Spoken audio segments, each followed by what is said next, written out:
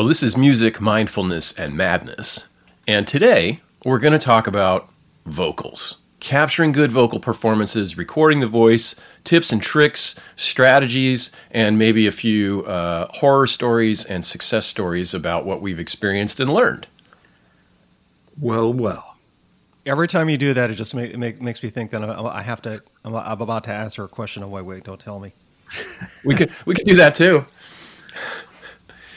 All right, 5-letter word for a sound you make with your mouth. Oh my God! All right, so why don't we start off? We'll start off this way. When did you guys first sing? When was the first sort of thing that time you can recall? Oh, good question. Really good question. Can I go? Go.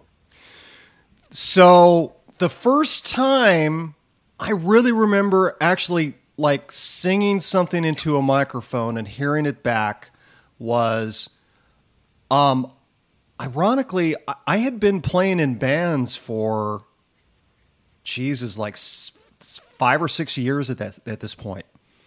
I got a loan to get my first 4-track, and it wasn't until I bought my first 4-track and brought it home, and just experimented with it that I actually sang into a microphone and heard myself back. And the first thing I tried was "When Doves Cry" a cappella.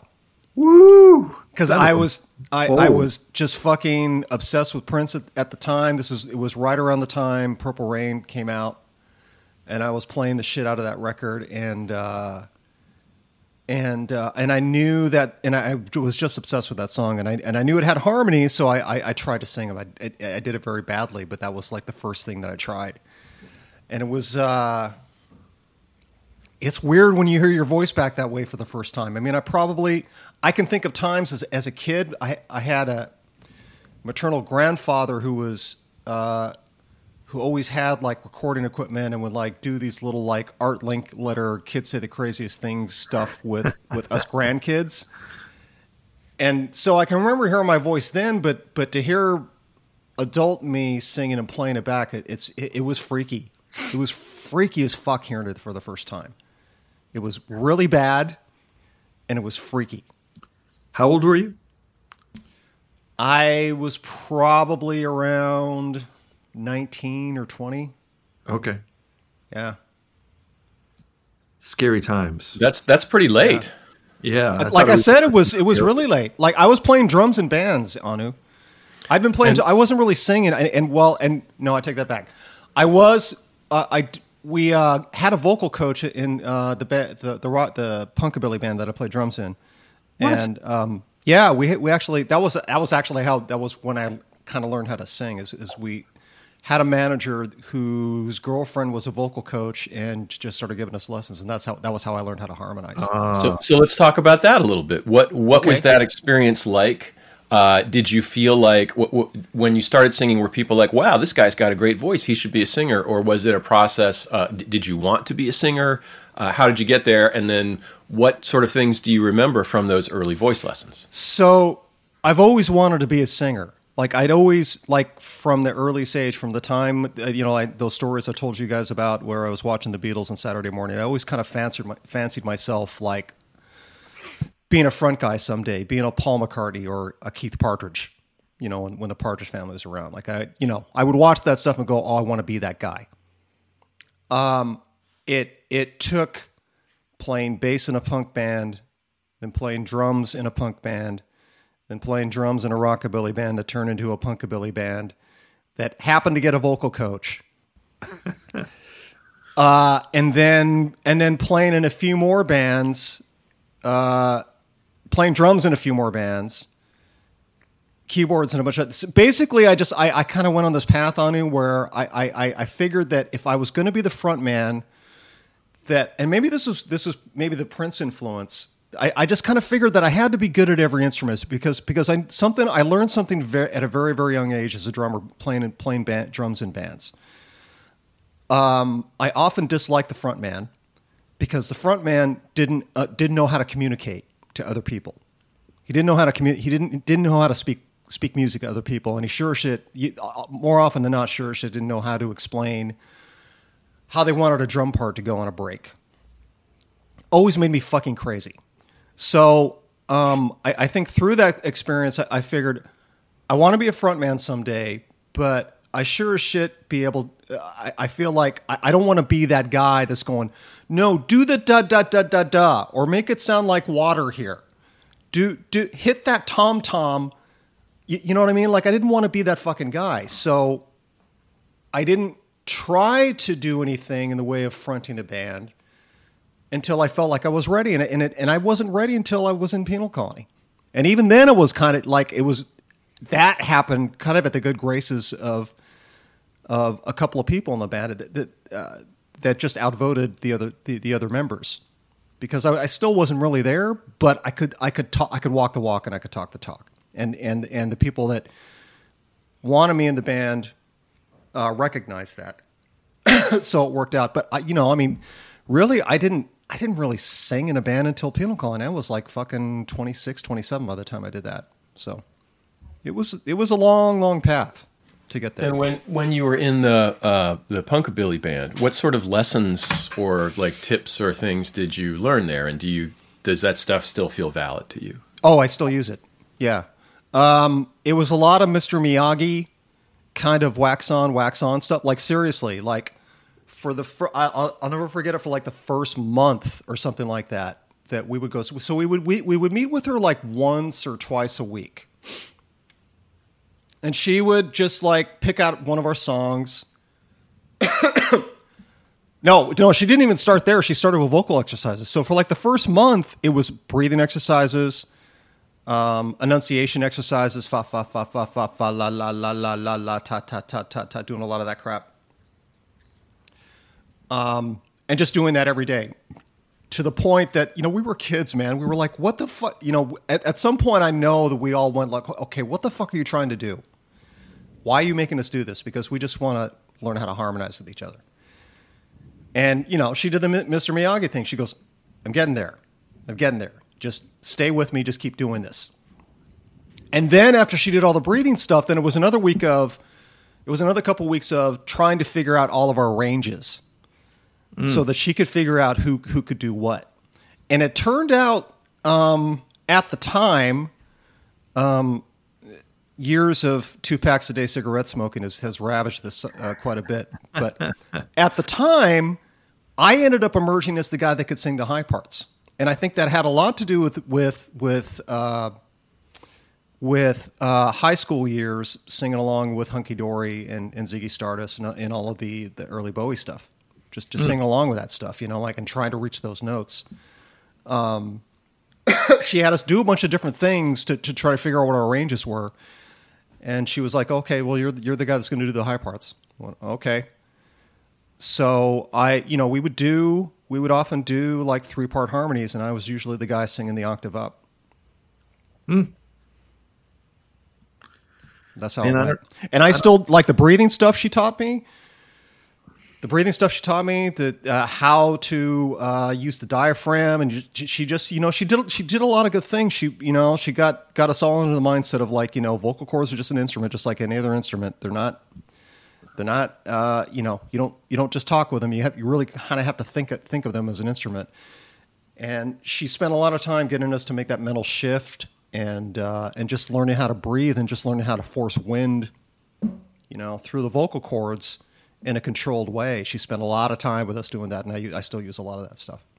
How about you, Michael? When do you first remember starting to sing and hearing your voice recorded, and when did you want to become a singer, or do you think of yourself as a singer? Yeah, that's a great question. I think of myself more of a singer now. I mean, I always was like guitar player, bass player, musician guy, but never really a singer. I could sing background vocals. I remember the first band I got into, and it was just kind of, all right, we need some background vocals here. What we're thinking, some shout stuff, chant stuff, or like harmonies and things. And I came to it pretty quickly because I studied music kind of really early on, and I was always in like the school bands, like in jazz band especially, with a guitar trying to play with like horn parts. And I was like, I was just trying to really zone into like the different sections of parts and like how to harmonize those and play with them, but not step all over that stuff. And I think that's sort of the early original training for my ear started coming into that. I think the first time I ever sang anything, I think a friend of mine had a 4-track at his house. It always comes back to the 4-track, right? So anyway, we went over there and we would just fuck around. We were like total like Van Halen fans and like all this weird stuff we would listen to, and we would just do these like strange recordings where we would like press record and stop and record and stop and record, and we would like hit notes and like do stuff, and it was just making sound, making noise. That was probably the first time I ever recorded myself doing it, but it wasn't like a proper like, oh, I'm going to try and sing all the parts, or I'm going to try and sing lead to this. I would definitely sing along to whatever I was listening to or try to.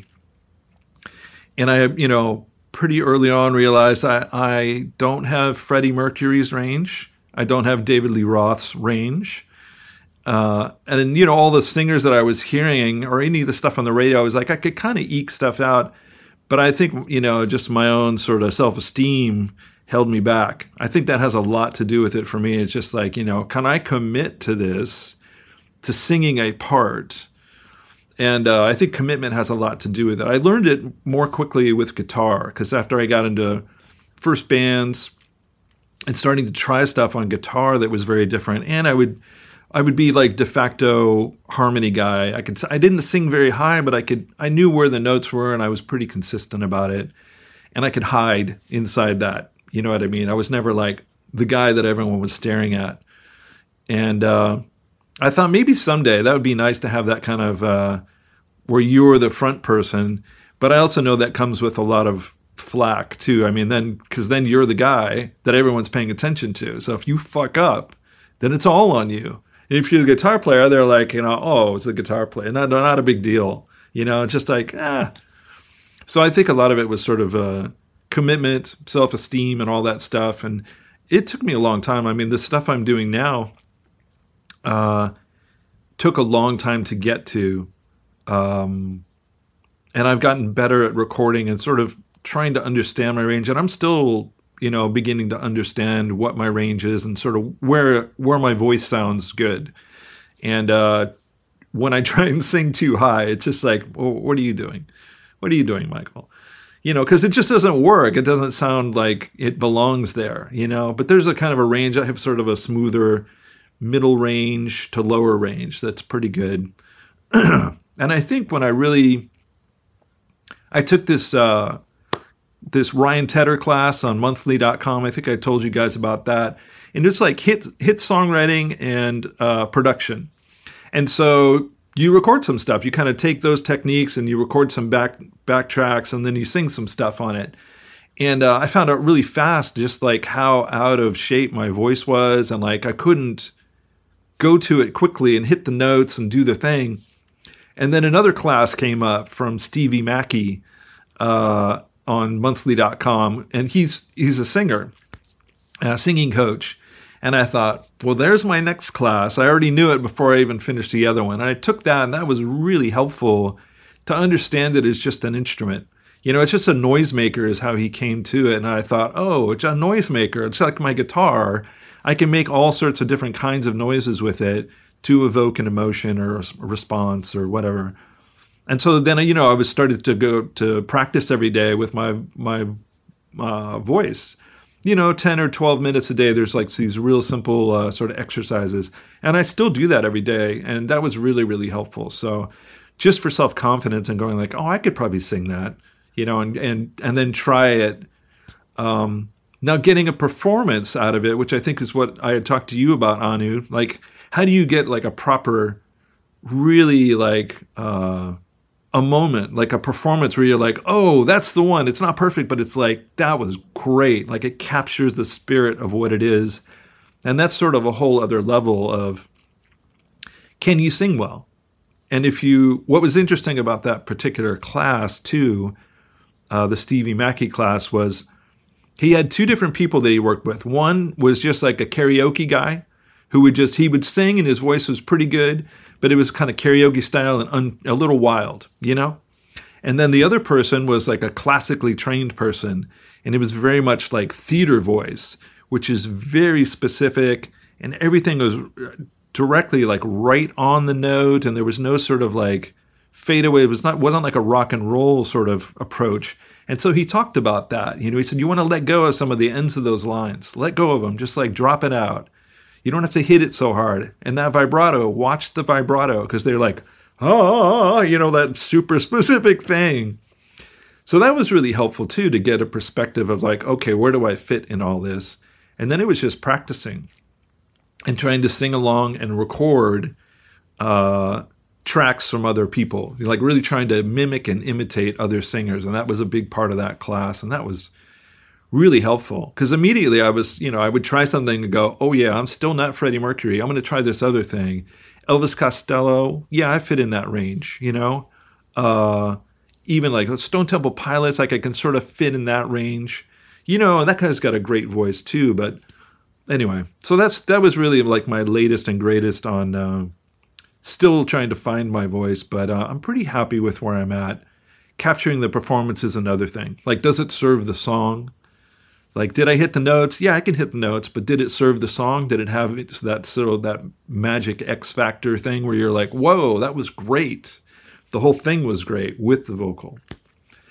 So anyway, that was a long-ass answer to your question, but those are some of my earlier memories. Oh, and singing into a microphone, terrifying until you get used to it. And then it was like, oh, okay, I know where I fit in all of this. So if I have a little practice and understanding, it helps. Do you, Dee, I know you've fronted a band before and you've released records where you're singing. Michael, do you think of yourself as a singer or a front person? Do you think that is your primary music identity, or is it like a thing you do? I'm moving toward having it be primary. Yeah, I played some shows before of my own stuff, a couple of them, not many, and woof, I barely remember them. I was so terrified, and I guess they were okay. People gave me feedback and go, wow, that was really great. And I'm like, I don't even remember. I don't even know what happened. So I wasn't present in the moment with it. And that's really what I want to work toward, is like enjoying singing for a project, or even doing it on my own, even just with a guitar and doing it at home. Just like, did I enjoy that? And I'm much better at it than I was. So in terms of my enjoyment of it. So I guess to answer your question, yeah, I really am moving in that direction. Band leader, okay. I don't know what you want to call it. Yeah, so as far as me, I got a tape recorder, like a cassette office dictation machine that somebody gave me when I was like 4 or 5 years old, and it had a microphone. And I initially started doing things like recording vinyl records from my dad's stereo by holding up the microphone to it, but eventually, of course, got around to experimenting with talking a bit, and got used to the idea that like the voice that I hear resonating in my head isn't the same voice sound that comes out of a recording, even in that kind of crummy context. And my mom is a very good mimic, and that's something that I don't know if it's sort of genetic or whatever, but both my brother and I picked that skill up of being pretty good at mimicking or impersonating other voices or doing funny voices. And I think like Dee, I kind of knew I wanted to be a rock singer or some kind of singer pretty early on. There was something about the emotional freedom and the excitement and this idea that like you could transmit feelings just by doing something with your voice. But unlike a lot of other kids, I didn't start in choir. I went into band, and I was originally a drummer and then an oboe player, and I saw all the kids that were doing, choir or glee club or whatever, and I was just like, something about that whole scene doesn't really resonate. I did. I can't even remember how it happened, but I did choir for a little bit in elementary school too, and same takeaway. It was just I kind of looked around and went, I shouldn't be here. I don't know about this. Yeah.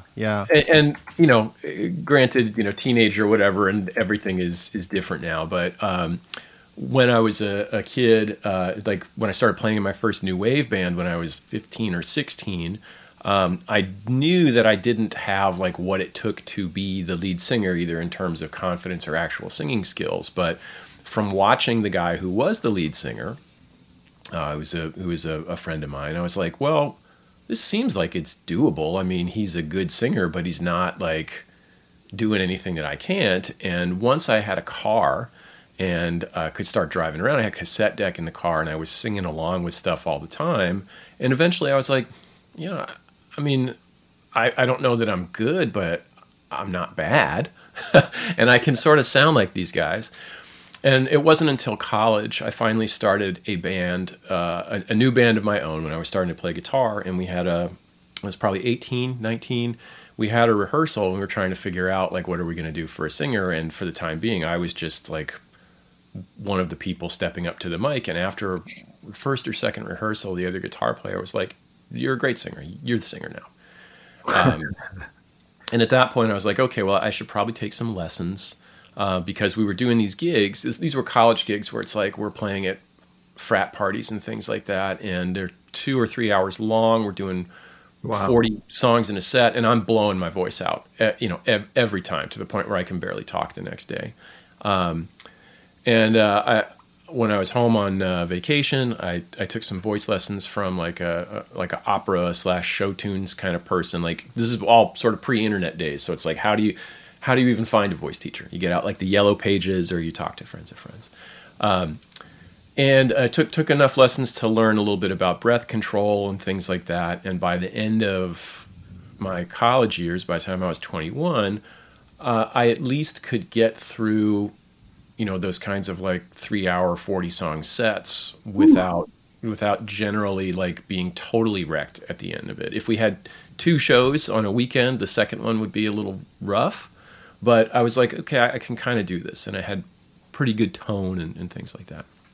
And then I moved to Los Angeles, like we all did, to be a big star. And that was when I started running up against the limitations of what my voice could do, or what I could do with my voice, and what I thought I wanted to do with it. And what I thought I wanted to do was to be a very like screamy, aggressive, 9 Inch Nails, metalish kind of a singer, because back in the early 90s, like, that was the thing, right? That's what everybody was doing. Yeah. And it was just really, really tough.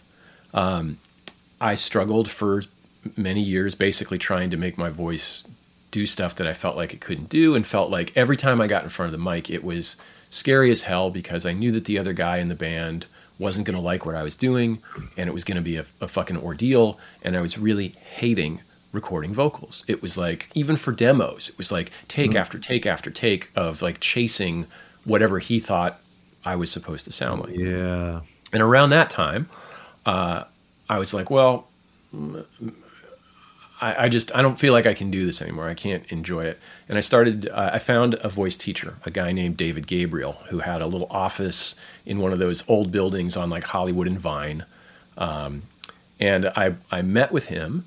And I basically said, hey, I'm going to pay you for 2 lessons right now. Here's the cash.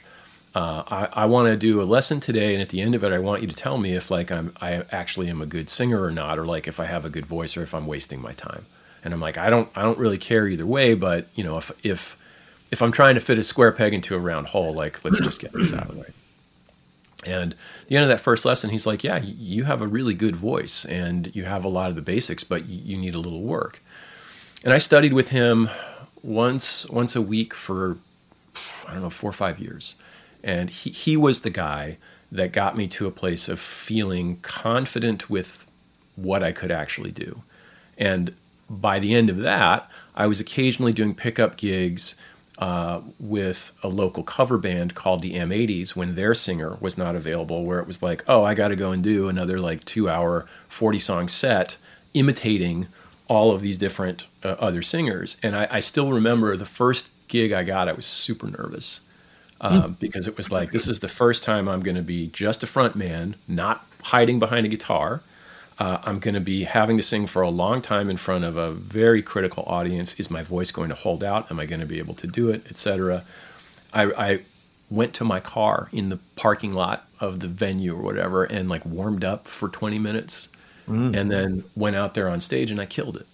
I absolutely killed it. And that was I was probably by that time in my late 20s, and that was the first time I was like, I'm a singer. You know, I can do this.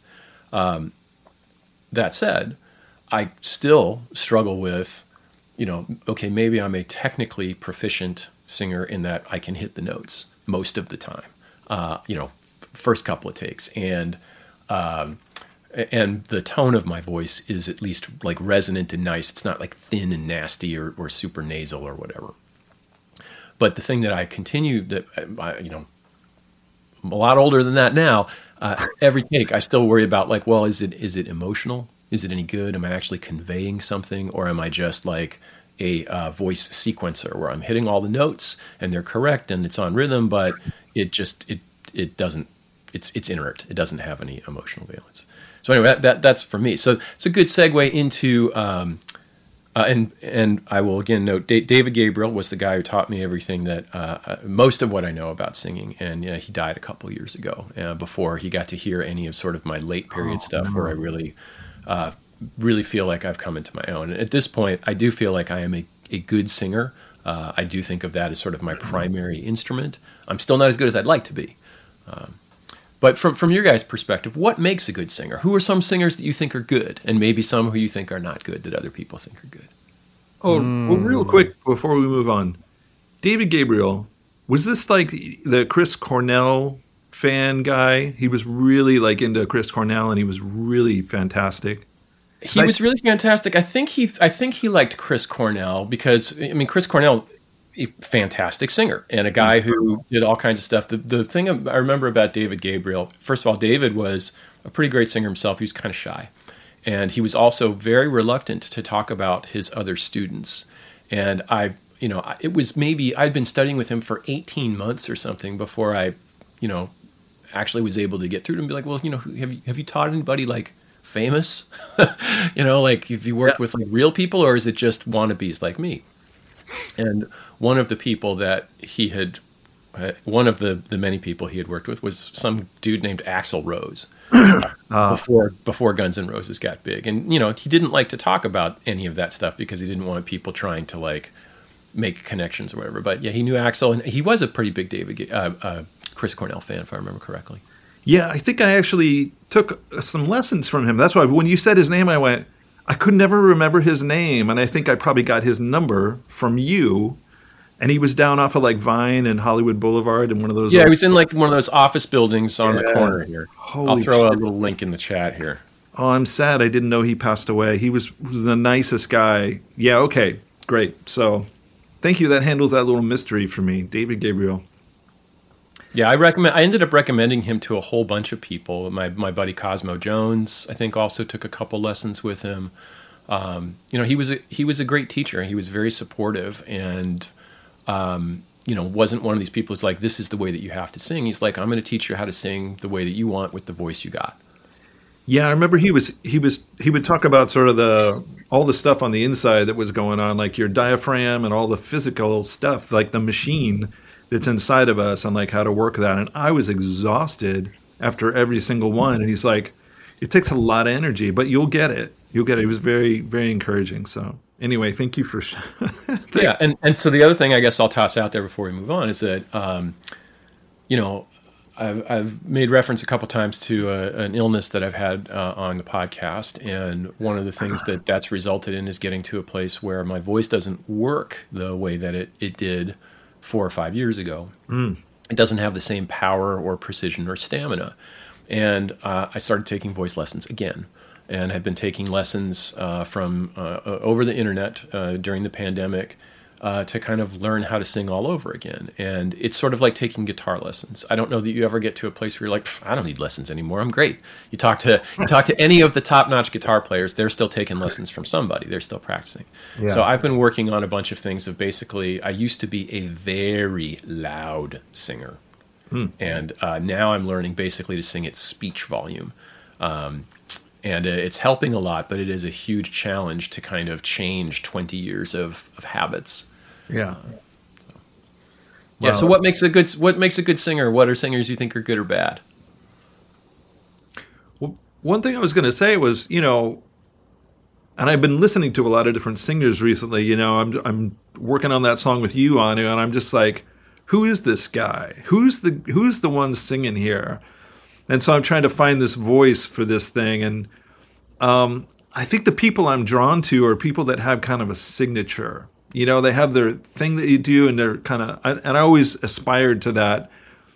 Oh, if I played guitar in a particular way, people go, oh yeah, that's your thing. That's what you do. That's great, Or if you sing a certain way. And some of the stuff I've been doing, I played for a few friends, and they're like, oh, it's kind of very Elvis Costello-y. And I'm like, I obsessed over Elvis Costello for years and tried to sing like him, and just like, and my vocal range fits in there. But I think it's that personality, believability for me. Like, but when I would go see bands, and like, maybe I'm not a fan of the band, but I'm like, I believe that singer. Like, I'm kind of afraid of him. That person is like fantastic, like they have their thing that they do. So, obviously all the big singers that are out there, that are like more rock and roll singers. I don't know, the pop stuff, I can kind of get into, some of the signature sounds of some of those things. Like some of them you can definitely know who it is when they start. But more in the rock and roll world, where I could listen to particular singers like Axl Rose. Obviously, you're going to go, oh, we know exactly who that is. The sort of Lane Staleys and all those like rock guys. They kind of have a signature thing that they do. David Bowie, people like that. It's kind of you. Once you hear the voice, you're like, oh yeah, I know who that is. No matter what style or mask they put on. So that's what really counts for me is, it's not so much about the crazy range, which I love too, but, do they have something where I'm fascinated by it or interested in it I can't quite explain it? Some kind of magic. What about you, Dee? So on the Scream front, the thing you said about Trent, like when I heard Nine Inch Nails for the first time, it just sounded to me like Chavo from Black Flag. And so, Chavo, early on, as far as like screamers go, definitely like Chavo from Black Flag, the guy that sang Black Flag before Henry.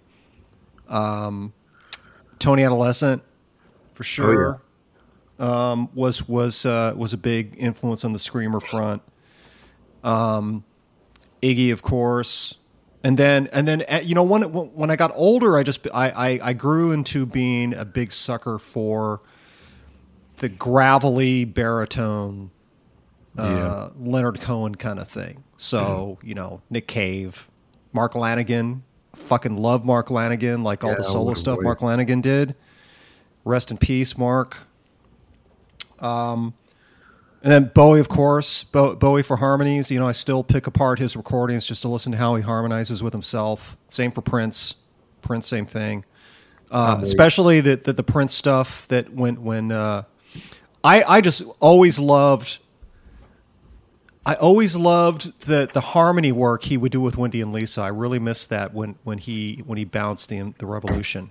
I don't think he ever really had a version of that in my mind after he got rid of that group.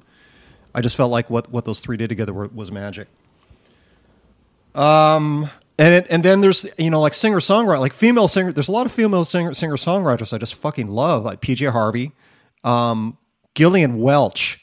Gillian Welch's "Time the Revelator" album. I still play the shit out of all the time. And it's one of those albums I'll pull out and like I'll be in the room with somebody, and invariably if someone's never heard it, they'll go like, "What the fuck is this?" I go, "It's Gillian Welch, man." Love that album. And then like for sort of character, there's people that just have a character, kind of like what Michael was talking about, that are just really good with melody, where they clearly think a lot about melody. And the person that comes to mind for that with me, who I've been listening to a lot of just his solo stuff, and even going back to bands he was in before, is Damon Albarn.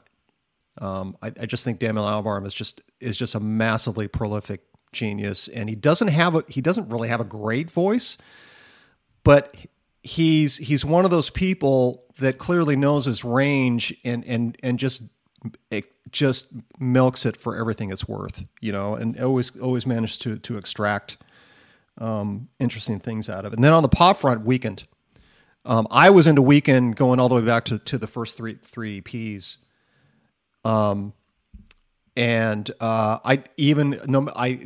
More power to him for being as big as he is now, because he just has just an amazing voice, and the stuff that he did initially, like all the bedroom stuff he did, is still fucking great. He's one of those people that became successful that you still feel connected with in an indie kind of way, if that makes sense.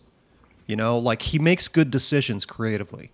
Like he worked with Daft Punk. He just does cool shit, and it's just cool to see how big he's gotten, and how big he's gotten by just remaining true to himself, by just still being the guy that did those first recordings.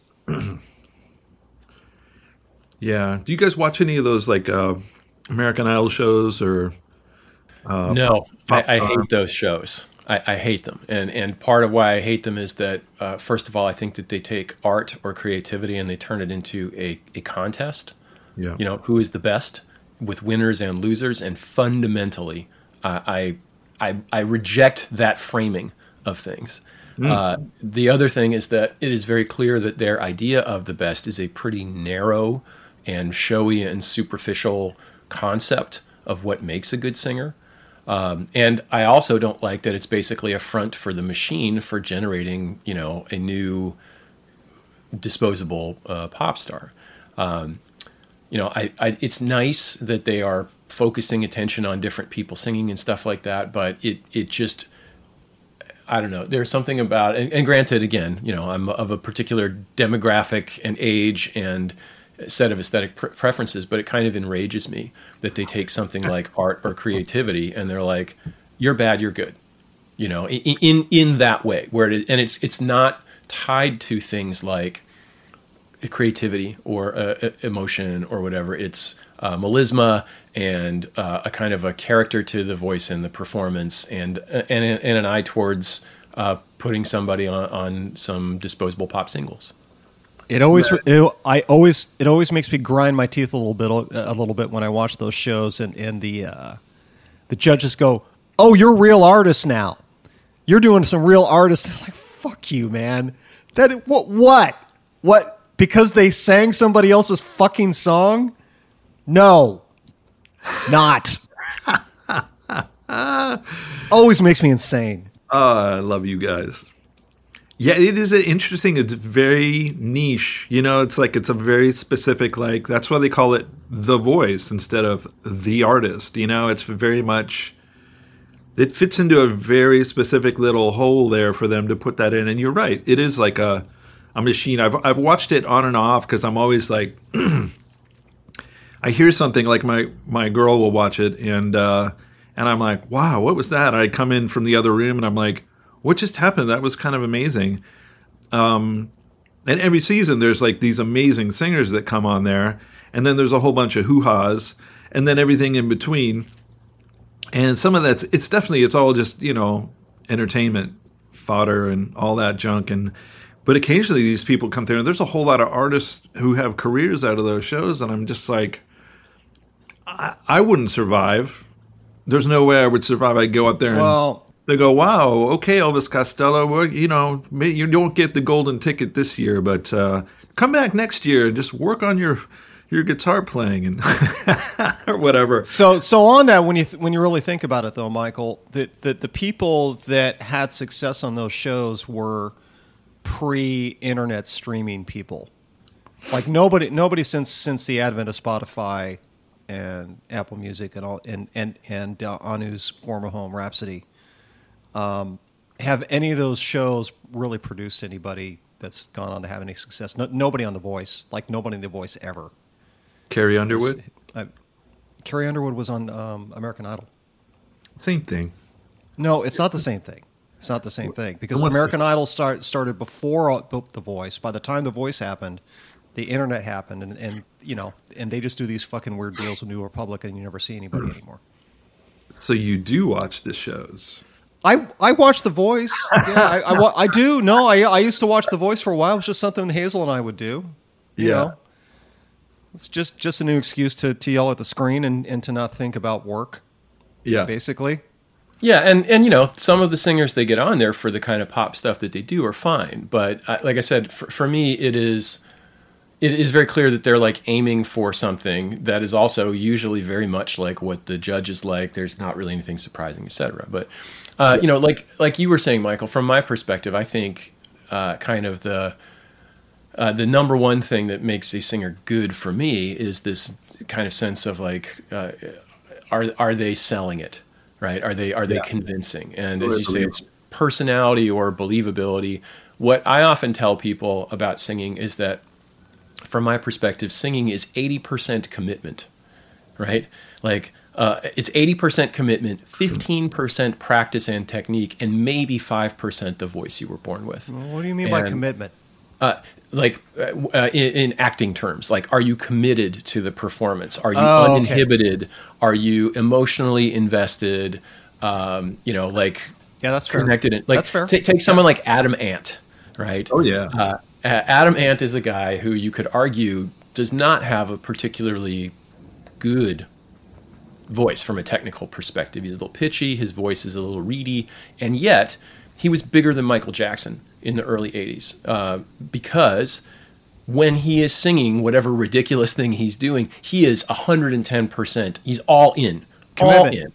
And when you if you heard him in interviews at the time, he fully believed in all of the shit he was saying, and you know, yeah. or at least in the interviews was adding to it and covering it up, and that lessons, kind of rediscovering him in the 90s as I was trying to figure out how to be a better singer, was sort of realizing like, oh, here's this guy, and he is just he's going for it. He doesn't care if he looks ridiculous. He's doing it. And I think there is something about that perhaps for people who tend to be maybe a little more cerebral, like yours truly, being unafraid to show your emotional self or that kind of direct connection in a way that is either supremely self-confident or clueless can be a real challenge. And yet I think that is precisely what makes singers connect for lots of people. It's not necessarily about, can you hit the notes? Do you have a nice voice? It's that, does the total effect convey something? It's kind of like if we wanted to continue the acting, there's plenty of actors out there who aren't traditionally pretty, and yet we love to see them. We want to see them win. Willem Dafoe. Yeah. Willem Dafoe. Character actress. Yeah, exactly. So that said, you know, I also do think that most singers should be able to at least hit enough of the notes that whatever pitchiness is going on doesn't pull you out of the performance. And right. You tell Marky Smith that, Mister. Oh boy. Well, he's a very special singer with his own style, and that was one of the other things I'd mention is that I think the best singers have a personality or character that comes through, and it might be vocal tics, it might be their timbre, it might be the way that they choose to phrase things. I have often said that if someone can't make fun of how you sing, you probably aren't singing distinctively enough. Well said. Yeah, you know, by extension, what you're saying, Anu, about the commitment part, something I was thinking about as you were talking to Michael about being a front man. One of the biggest things that I learned about being a front man, particularly in live performance, is that it's 70% MC, which is in and of itself a form of commitment. Yeah. You have to be an MC, and you have to sell the persona, and that is almost more important than actually singing it on key, depending on the kind of band you're in.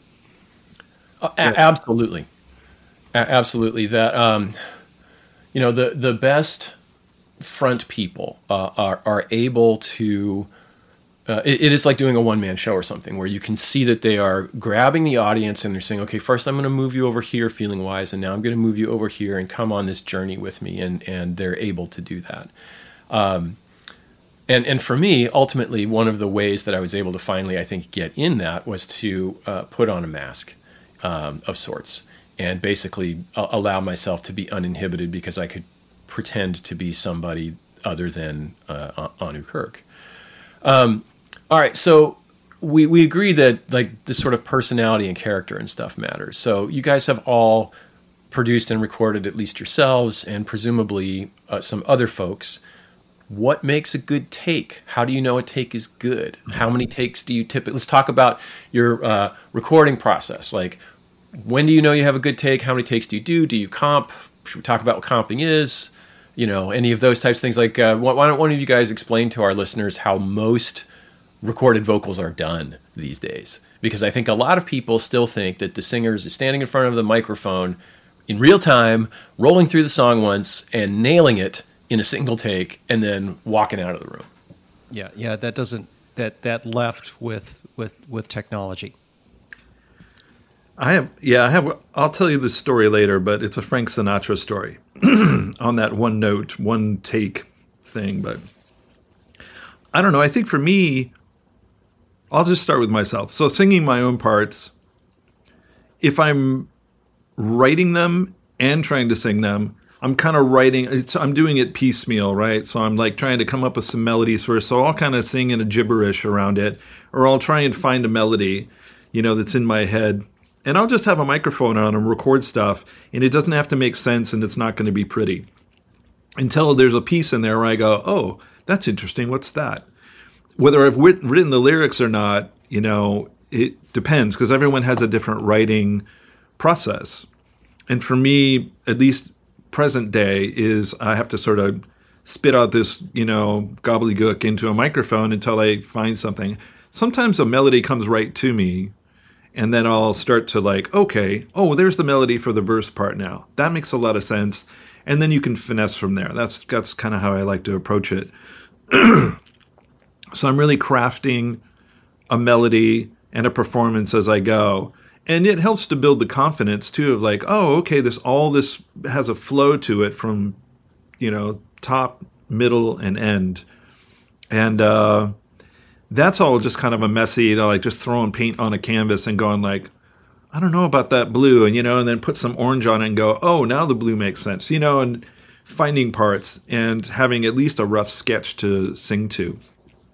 A few times, I think we talked about this briefly before, I had a dream about a melody and a song and a lyric, and I woke up and I was like, oh my God, this has only happened once or twice. And I got up and I grabbed a guitar and I had a little tape recorder and I recorded it. I have to find it. I know I still have it, but it was like this wild idea. It was beautiful too. And it was very specific. And that's rare, But I think in terms of performing and capturing for myself, I need to really rehearse it until I really get it, And I think for most bands, even in the past bands I've been in, where we've gone in to record, sometimes the singer was, the lyrics weren't even done. There was kind of a melody and a meter to it, but the lyrics weren't totally there. He would come in the day before or the day of and going, oh, fuck, I just finished the lyrics for this. And I'm like, holy Christ, really? Right now? But I always trusted him. He performed like that, too, as my buddy Brian. And you never knew what was going to happen, but you always knew it was going to be compelling. And I think that goes back to kind of what we were talking about is he's got a thing he's confident in, even in his lack of confidence to some degree. But he'll show up and just by sheer force of will, something will come out of him and it'll just, and those are some of the best takes I think I've ever done or recorded of other people, is where it's almost there, we're not quite sure, and you just roll the tape and you're just just do it, and you're just the urgency of it comes through in a way that can't quite be explained. And most of the time, if the performers are reasonably comfortable with their skill set, something will come out that wasn't going to come out even if it was super well rehearsed or figured out or planned. Those are my favorite takes. Those are the happy mistakes. And even for myself, I think all this stuff on that EP I've been working on, I had a reasonably good idea, I think, about what the melodies were going to be, and I had the words all written out. And I listened to the performances now, and I'm like, that was maybe 2 takes, and almost no editing. And there's a few. It was just it was right, and I can't quite explain it other than I'm in a studio, and I need to do this right now because now is the time. There's an engineer, there's band people listening and waiting, and just I need to get this done And I know, Dee, you've talked about that, and Anu, it's just like, I just need to fucking get this thing done. And it causes something to like, it squeezes out a performance, I think, that can't happen any other way. So there's a little bit of that, the urgency comes out of like sheer necessity, like a little bit of fear, a little bit of like, oh my God.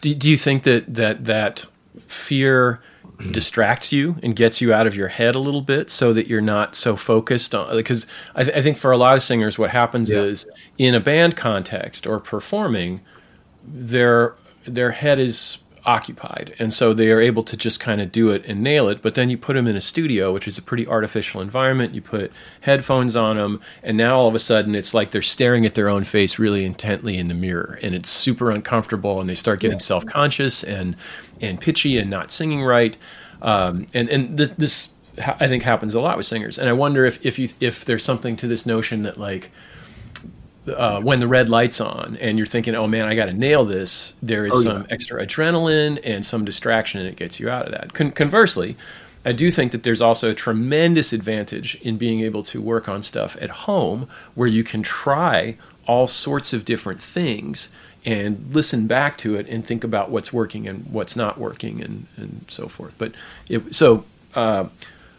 what about you, Dee? What do you think about all this? I don't have that nervousness about getting in front of a microphone to record. What I do have, just thinking about the commitment thing you were talking about, Anu, is I do try to work method track by track. So before I sit down to record something, I read back through the lyrics a couple times to try to remember what I was thinking about. And then try to summon some array of emotions that were going through my mind or going through my head when I wrote it the first time, and then I just do my best to try to do something with my voice to translate that hopefully translates to what it was I was trying to say when I wrote the thing down. It's more about that. Now I get reticent and I kind of shuffle around the house and I procrastinate mostly because sometimes depending on the song I just don't want to put myself in that headspace. You know what I mean? Emotion. Like I'm not looking forward to it. You know, it's like, especially if it's something sad or it's summoning something traumatic, then I have to relive the trauma, and I don't always enjoy doing that. I pretty much never do, but I know that I have to force myself to do it. For me, it's like if I have so I comp the shit out of most stuff. Typically, I'll track in a loop and just keep tracking until I get something. I get a few passes of something that sounds like stuff that I can make use of. That sounds like it's triggering the stuff that I want it to trigger. That it's resonating the way I want it to, and then I comp the shit out of it. So I comp the shit out of it, but depends. It depends on the song. It depends on the song. It depends on the complexity of the vocal melody. Sometimes if I'm trying to do something that's tricky melody-wise, then I'll do some crazy-ass comping. I'll comp down to the fucking syllable. So for our casual listeners who may not know what comping is, most vocals these days are recorded on multiple successive tracks in kind of like a stack, where you can do, let's say for the sake of argument, 10 different passes at the vocal line. You're singing the same one line of the verse 10 times in a row. And then you can go through and comp or compile an ideal take by taking the best parts out of all of them. So hopefully one of those takes you listen to and you think, this is great, except there's one word that I don't like the way it sounds. Maybe I hit it a little flat, or I said it weird, or my timing was a little late. Timing was a little weird. I wasn't in the pocket. or my throat caught a little bit or something. So you listen to the other 9 takes that you have.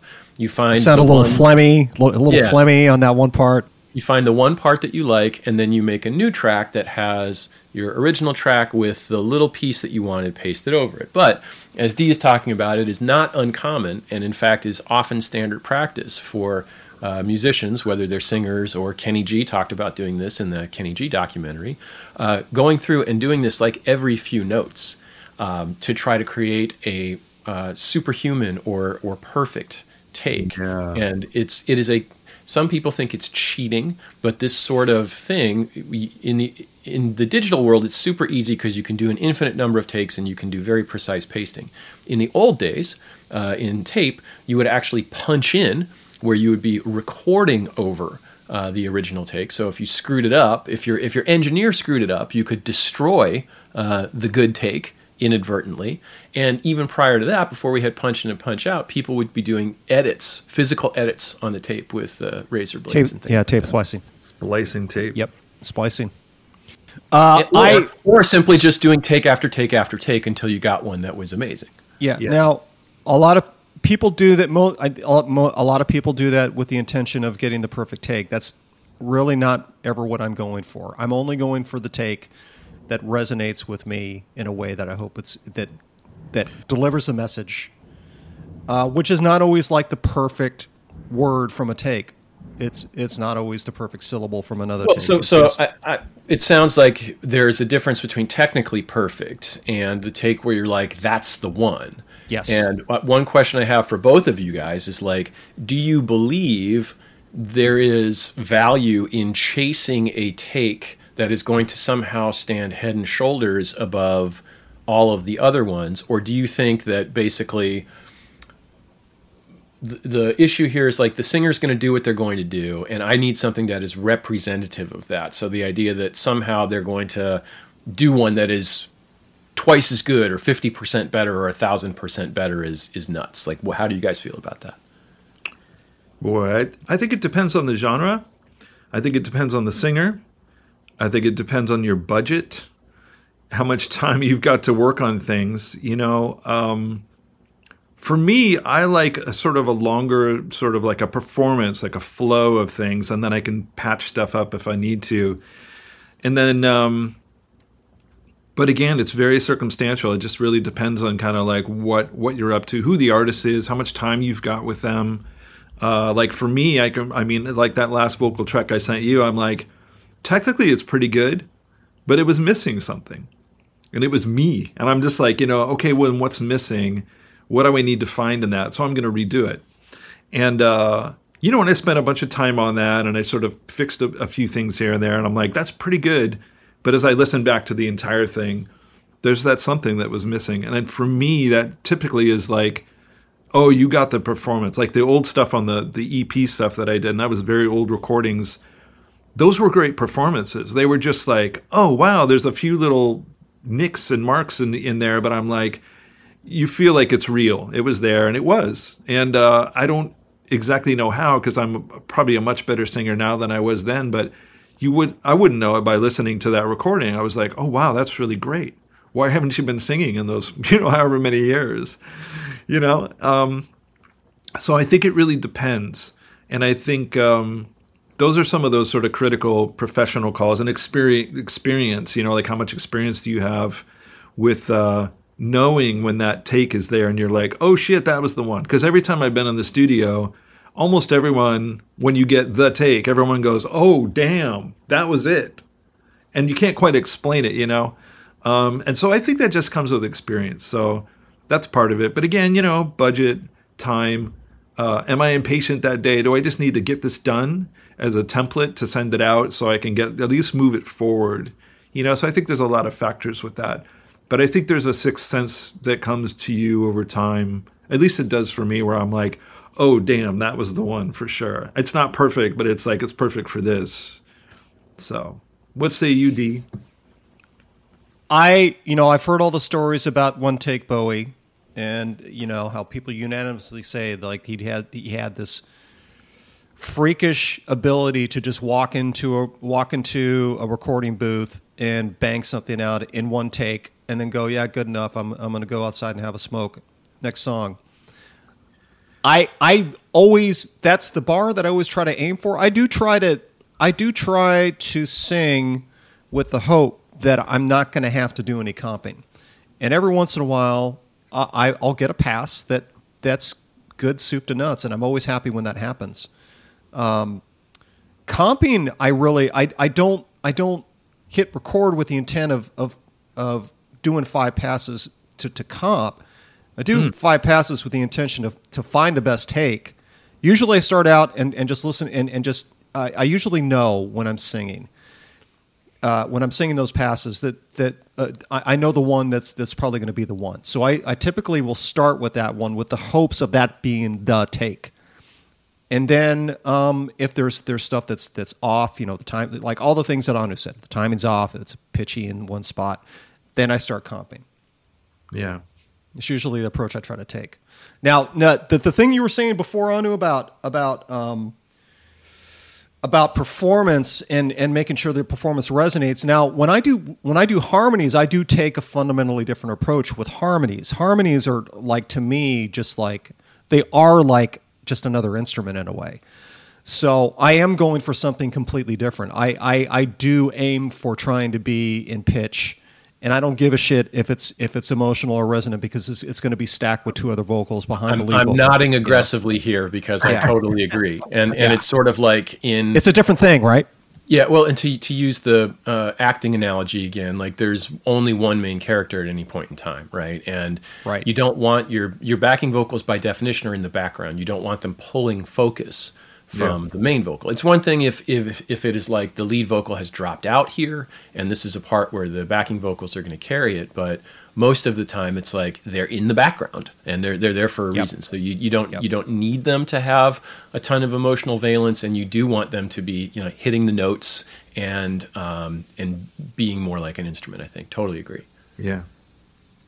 I don't know if maybe that was a good time I could tell that Frank Sinatra story that was Tell the Frank Sinatra story. I worked when I was working at Warner Brothers, there was all these characters who worked there, and there used to be a recording studio called Amigo Studios, which was kind of over in North Hollywood, very close to the Warner Brothers Records building. And they used to do big, huge recordings there, and Frank Sinatra was on Reprise, which was part of Warner Brothers, and there was an engineer there, a very famous engineer, recording engineer and mastering engineer named Lee Hirschberg. And he was kind of the go-to guy. And so every time Frank was going to come in and record, when he wasn't at Capitol, this was before, I can't remember before or after Capitol, he would go to Amigo Studios. And so there was a session set up, and there was another engineer who worked at Warner Brothers. His name was Rudy. And there was a lot of stories about Rudy. But anyway, Lee said, "Hey, Rudy, I can't make this session. Frank Sinatra's going to be coming in. And you need to take over and do this one." And, Rudy was a very competent engineer. And he's like, "Okay, Lee, great, and it's tomorrow." And so he said, "Great." So Rudy kind of freaked out. He took the rest of the day off, and he went and he bought a brand new suit, a silk suit. And so for Frank's session. And so he got the suit, and he went over to Amigo Studios, and he got everything set up. And then he went out into the alleyway. He was so fucking nervous, and he threw up in the alley because he was just so freaked out that Frank Sinatra is going to be coming in. Anyway, he's all done. His suit is fine. Suit survived. He went back into the studio. He tested everything. There's an orchestra in the studio, as was the case for that stuff. And then Frank came in the studio with his entourage and everybody, and they all kind of sashayed in, and then just everything's ready to go. The conductor's there. And so Frank gets up on the podium, the microphone's there, all those classic pictures. And he's like, a 1, a 2, and they took off. And so the session started, and, they hit record and they recorded everything. And Rudy kept hearing this slight little bit of distortion on the microphone, on Frank's mic. And so he's like, "Oh shit, well, we'll have to just get a second take, So anyway, he gets done doing it, It's a very famous song, and I can't remember which one it is. I'll see if I'll call my buddy and find out which one it was. It was like Summer Moon or something like that. It was a huge hit. And so he gets done with the take, and he's like, okay, great, everyone. Great job. We're out of here. And Rudy came out and said, oh, hey, maybe we can get another take, because there was a little bit of like, and he's like, nope, sorry, buddy, we're out of here. And the whole entourage like went out the door, and Rudy's like, oh, fuck, what am I going to do? I'm going to get fired, blah, blah, blah, blah. Anyway, that was the take, and that's the take that went onto the single with the little bit of scratchy distortion that's on there that you can still hear to this day. But my favorite part of that whole story was that Rudy went out and bought a fucking suit, a silk suit. He spent like, I don't know how much money to do the session, and then it went and threw up in the alley while waiting for Frank to show up with his entourage. But it's those things where like Frank knew it was the take, and even though there was a little bit of like distortion on it, it's like, no, that's the one, and I got to go. Fuck it, man, that's the take. He's like, I got to go to the Brown Derby, and I'm out of here, or wherever he was headed. But those are those things where it's just like sometimes there is no other choice. It's like that's what you got, and that's what you do. Yeah, I think chasing a perfect take or this idea that there is one you can do better beyond a certain point is really not worthwhile. I think for the most part, like people talk about one take Bowie, as you mentioned, Dee. I'm pretty sure that Bowie came into all of those sessions having rehearsed and practiced a whole bunch. Oh, absolutely. I mean, that was definitely his acumen, right? Yeah, I mean, he just came in prepared. And I think, Michael, you're talking about when you're sort of working with a vocalist and you're like, oh, that's the one. From my perspective, it usually comes from one of two things. One is either the vocalist is trying to do something and there is some part that is a little bit technically challenging for them, right? There's a note that they're, it's at some extreme end of their range or at the end of a phrase, and the last 4 takes, they've missed it a little bit. They've been a little sharp or a little flat. Yeah. And finally they do a take where they just nail it, and you're like, okay, great, that's the one. And it's not like it's missing anything. It's just more like they didn't quite stick the landing, and finally they do one where they do. But for those cases, in my experience, if they're not getting it after 4 or 5 takes, the right thing to do is either go, you know what, we're just going to fix it with auto-tune, or you tell them you need to go practice this some more because you can't do it. And then the other thing that I think happens that leads people to suddenly realizing, oh, this is the one, is that the vocalist or the singer gets some feedback about their performance. It's sort of like, hey, try it this way.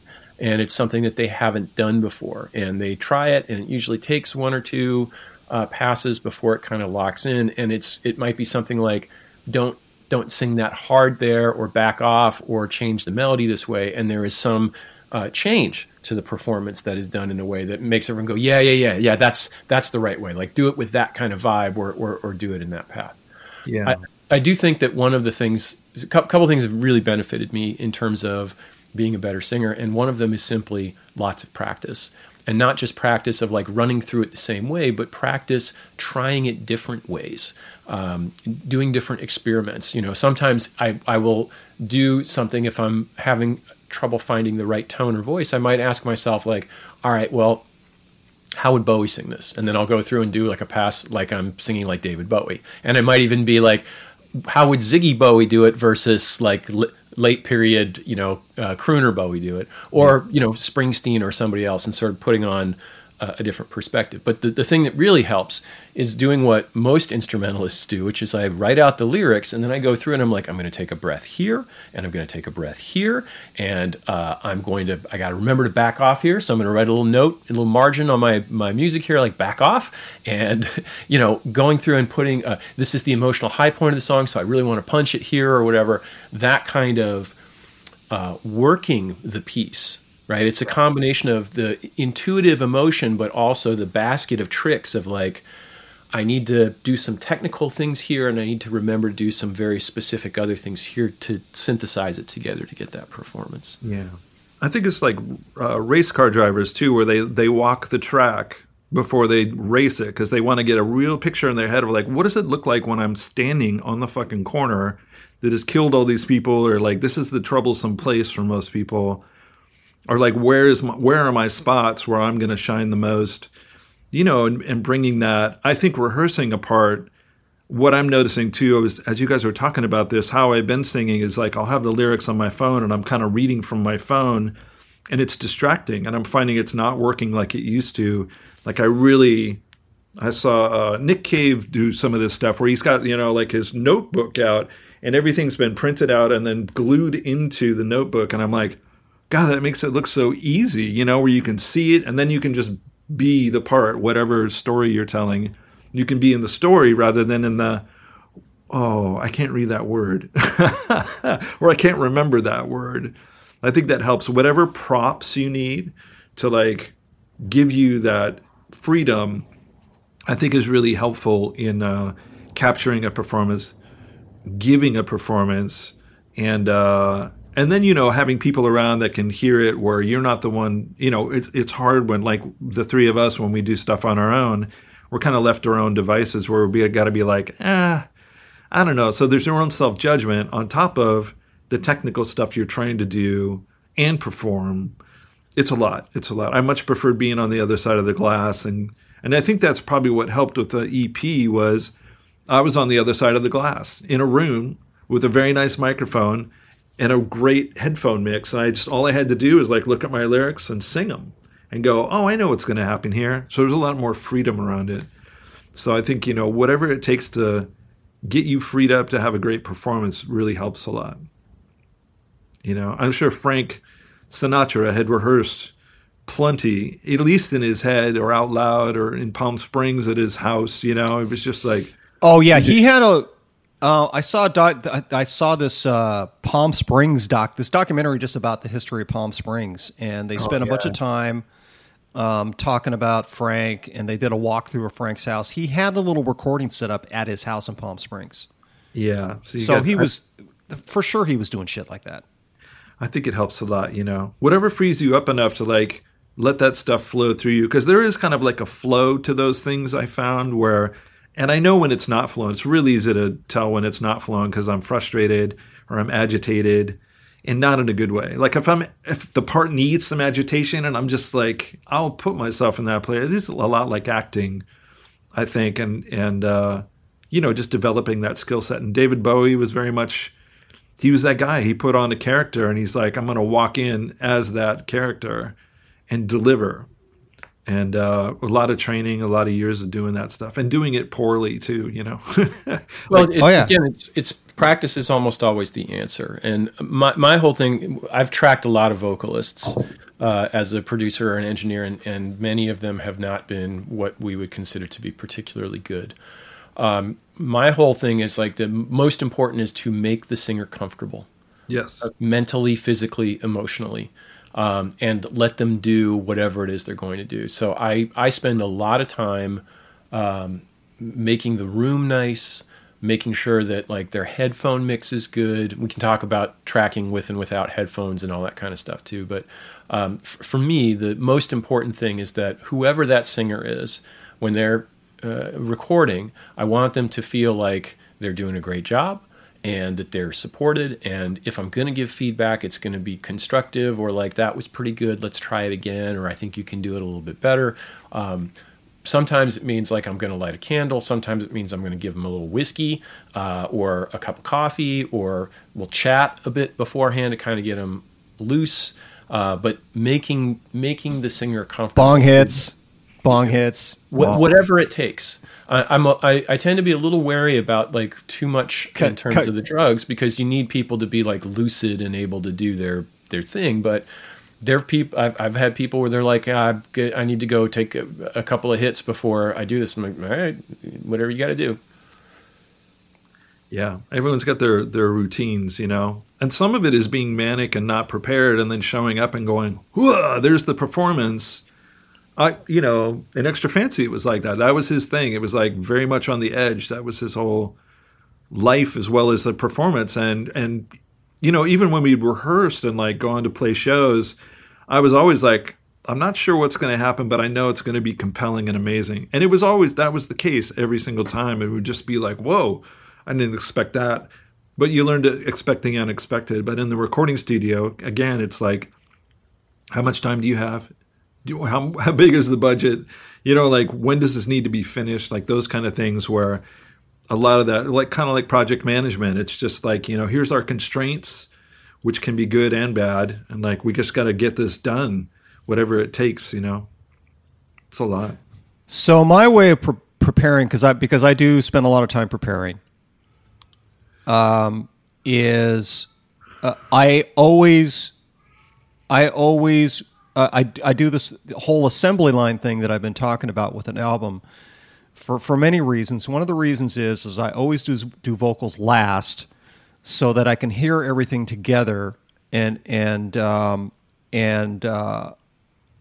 then before I cut the vocal for something, I'll do all of the things that you were talking about. I'll play it in a loop, and I'll sing it over and over and over and over until I find something that sounds right to me.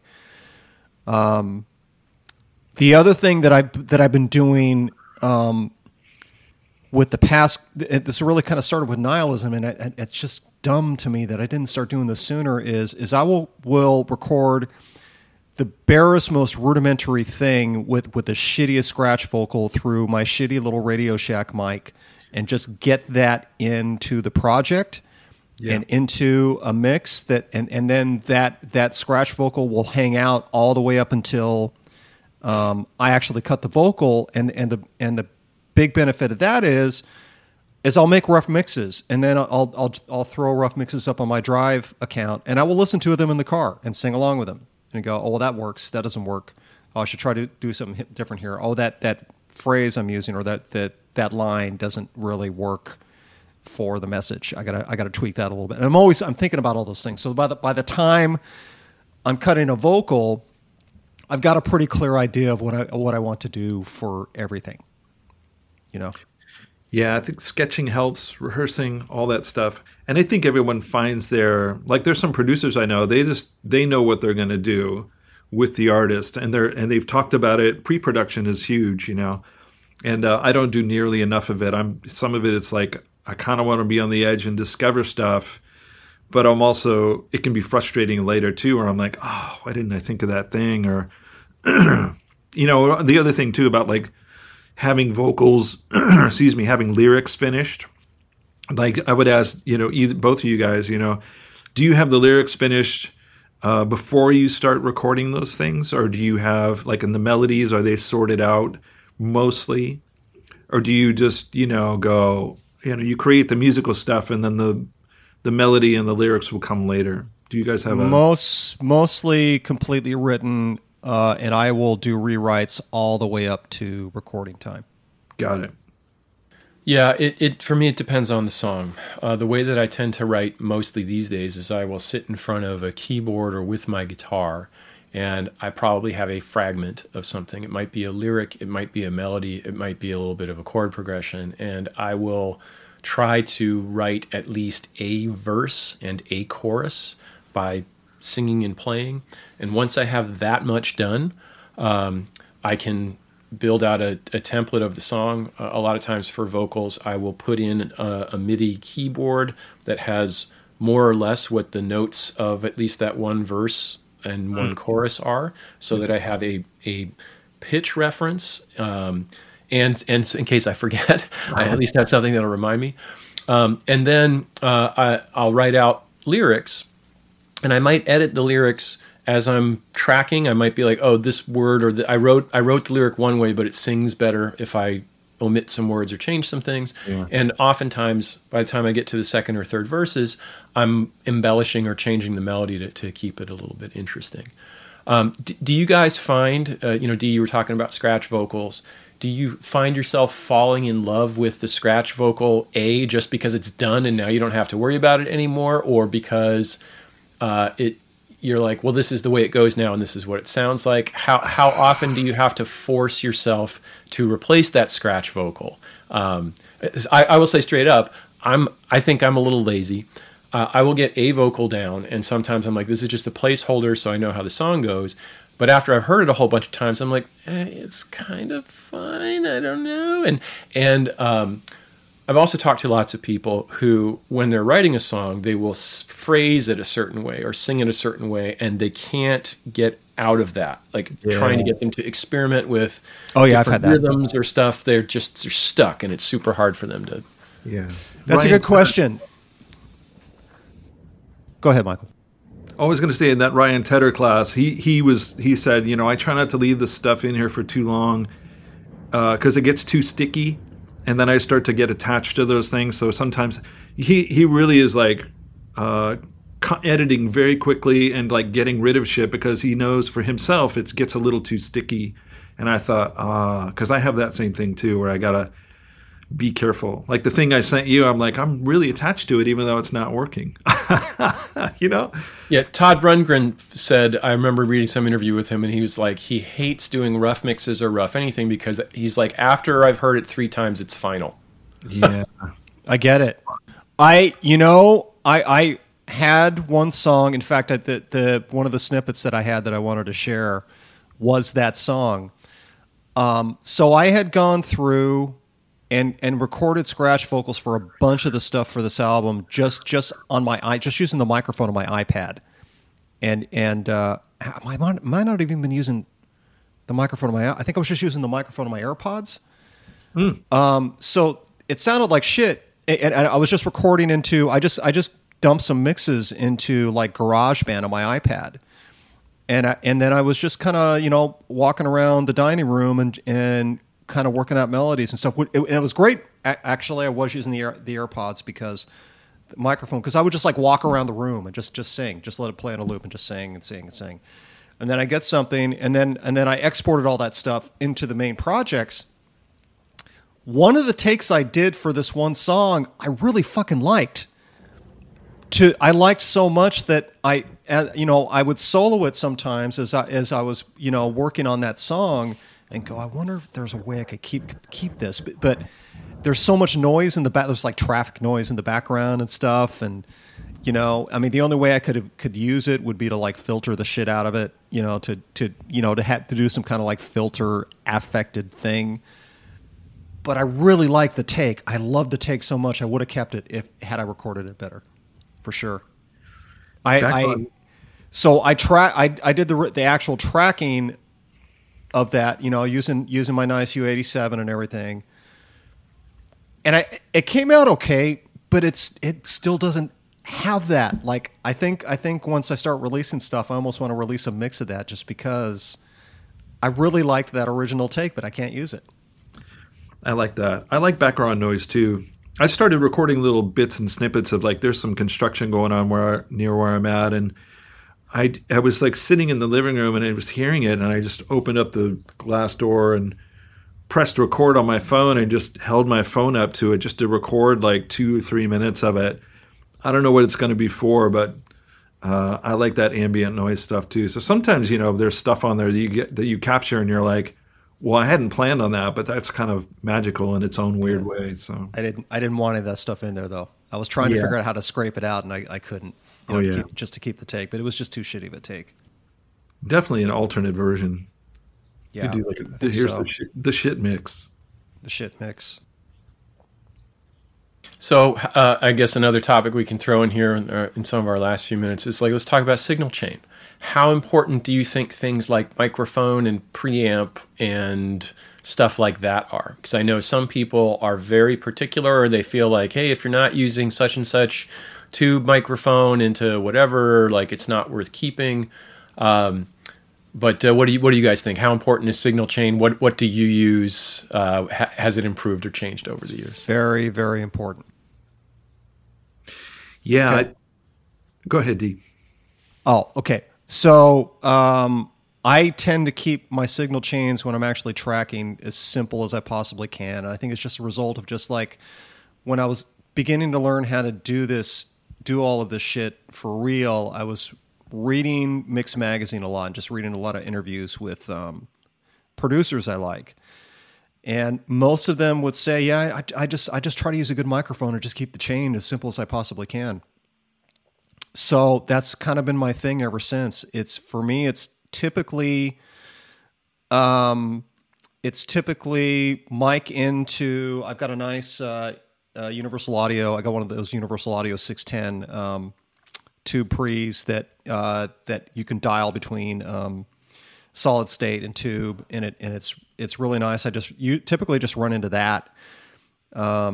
I tweak it there, and it's just out of that into my audio interface. But sometimes for things like backing vocals, I'll just go straight into my audio interface. The other thing I've been doing a lot with this album, one of the things that's made it time consuming, but I can hear the payoff with it, is I will change mics a lot.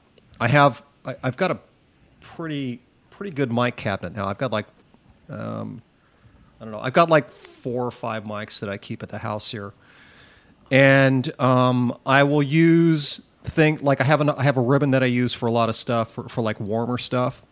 So I'll use the ribbon for harmonies, for some harmonies, and then depending on the harmony that I'm doing, if it's an alto or if it's a falsetto, then I'll break out a small diaphragm condenser, or like yesterday I broke out my Blue Bottle.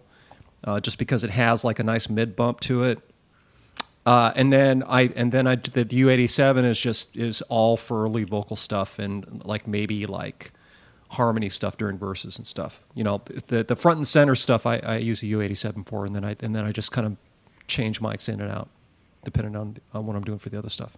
But it's always fantastic. A simple path. So you are very much kind of a guy who's like, all right, what is this part and what is the right setup I need for this part? Yeah. How about you, Michael? Yeah, it's a very good question. I can afford to be pretty lazy with it for my own stuff. I think, again, it's like, what's your budget? How much time do you have? All those things are very important. Who's the singer? Depending on the level of singer and like what, if they have a very specific voice and you wanted to get into the nitty gritty, all my producer and engineer friends who are like working with very specific sounding voices, they have, they'll try different things with them, or they'll have like, oh, I know what to use with you. I'm kind of like, run what you brung. So I've got like an RE20 that I have here, a very old RE20 that's been rebuilt because it fell apart at one point. So I like had that rebuilt for my voice, and it's a little too smooth. I've also used a bunch of like inexpensive to more expensive, anything from like a Royer, like ribbon mics, all the way down to like, some less expensive tube mics to like very cheap mics, like 58s and 57s. And like, I just try stuff to see what'll happen. If I was working with somebody else, I'd probably put them in a more, fastidious studio environment where I'm like, I want to try some stuff, but I'm just working on most of my own stuff right now. So not very elaborate, and I just go right into my my input device, and I just keep it very simple, and then I worry about processing later, and just try and keep it as simple as possible, just so I get a real direct, connection to whatever the voice is, and try and capture that thing. So nothing too fancy over here. I would love to get more fancy, but I'm also, the space and time that I'm afforded right now is just like, maybe someday. If I had my own sort of space on my own that was much bigger too, I'd probably kind of do what Dee's doing. I really like how Dee's been like trying different things and experimenting is really helpful. It's really fucking time consuming, but it pays off. Yeah. Well, even if you get to a place where you have kind of a palette of setups and you're like, well, I've got these 4 mics or whatever and these different combinations, and for this kind of thing I'm going to do this thing. It is in some ways analogous to having like 3 or 4 different guitars, and you're like, oh, for this part I want a humbucker or whatever. I on the other hand tend to be super lazy. I don't have a lot of microphones, and I often tell people my sort of silly justification is like, look, the problem with my music is not the microphone and the preamp. The problem with my microphone is about 3 inches in front of, the problem with my music is about 3 inches in front of. Stop it.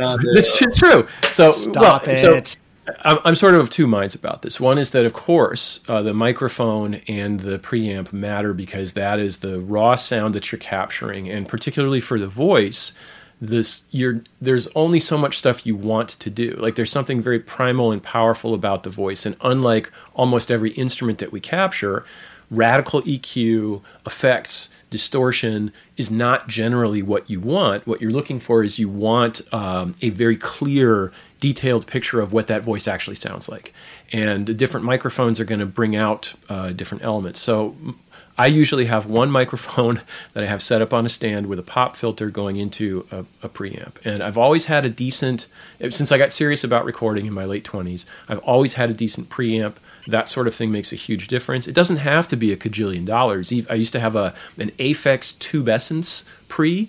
I had one of those little ART MP things, like the little box with a tube with an AX tube. And that modest setup, I actually had a Grammy award-winning engineer over in my little garage studio listening to some stuff I'd done. He's like, "This vocal sounds great. What did you do?" And I was like, "I plugged that mic into that," and he was just like astounded. But I sold a lot of that stuff when I moved to San Francisco in 2000, and for a long time I had a Joe Meek 6Q mic pre, which was kind of cool because there was a transformer you could switch in or out of the circuit to give. Yeah, I know those. Different did you like that thing? Did you like it? It was the right price point, which was like $600, I think, when I bought it, and it sounded really good or good enough. It had a really nice DAC in it, so I could use the DAC output, so I could get digital faster. I never used the compressor or the EQ on it. I just used the preamp part, and I liked that you could make it a little gritty if you crank the gain up. And into that, for a while, I had like a Rode NT1, which was okay. I still have one. And that was my first condenser. Was an NT1. Yeah. A buddy of mine gave me one of those knockoff Chinese Neumann knockoffs, which was okay for a while, but there was something nasty in the high end. It was kind of sibilant but dull at the same time. And so what I really have been using these days is I have an Octava microphone that a guy named Michael Jolie modified for me a couple years ago, and it sounds like $1 million. And I sold the 6Q like 2 years ago and replaced it with an SSL mic pre in a rack, the SSL Alpha channel. And I basically just use one mic for everything. Voice is pretty much the only, voice and maybe some percussion or the occasional bit of acoustic guitar is pretty much all I record. But at least now I know that it sounds pretty good and it's a stable reference point that I can work from. I have a 57 and a 58. I'm talking on a 57 right now. But I mostly use those for live and don't generally go to the trouble of switching out the mics because it's a pain. And for me, more than anything else, I want to go fast. Get right to it. Should we pull a card, gentlemen? Yeah, I think this was a great topic, and we could dig into it a little bit more next time if we want. But I know we're up against time here today, so let's pull a card. Yeah, it was a good idea, Anu. Definitely.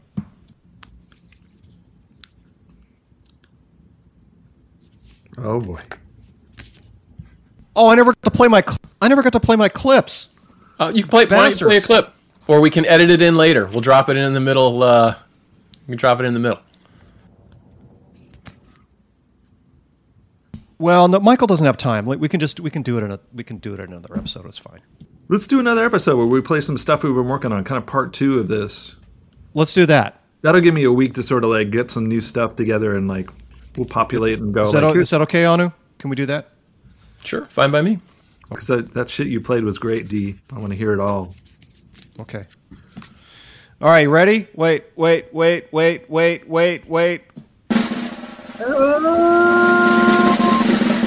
Yay! Boom. Michael's got Simply a Matter of Work. Amen. Anu's got Ask Your Body. I like that. That's very relevant to this. Mine is Reverse. I don't know what to do with Reverse. That sounds like you. Put your thing down, flip it, and reverse it, D. That's what you do. Come on, D. I like Missy Elliott. Oh, man. She's so badass. She's the fucking best, man. We need to get her on the show. It's such a bummer. She got like sickle cell and she can't really record anymore because she's got sickle cell. Jesus. Yeah. Man, her and Timbaland, man. Those Timbaland recordings, fuck me. Those things. I went back and listened to some of that stuff. Hazel and I did a few years ago. We're like, holy shit, this entire album is just fucking incredible. Like this whole fucking thing. Whole record, top to bottom, was just like the album with that track on it. I can't remember the name of it, but Jesus Christ, that whole album. It's just banger after banger. Yeah. It's crazy. I wonder what microphone they used. Doesn't matter. It's amazing. Yeah. Thank you, gentlemen. Thank you, Michael. Thank you, Anu. Sorry, I'm Thank jumping you guys. Always a pleasure.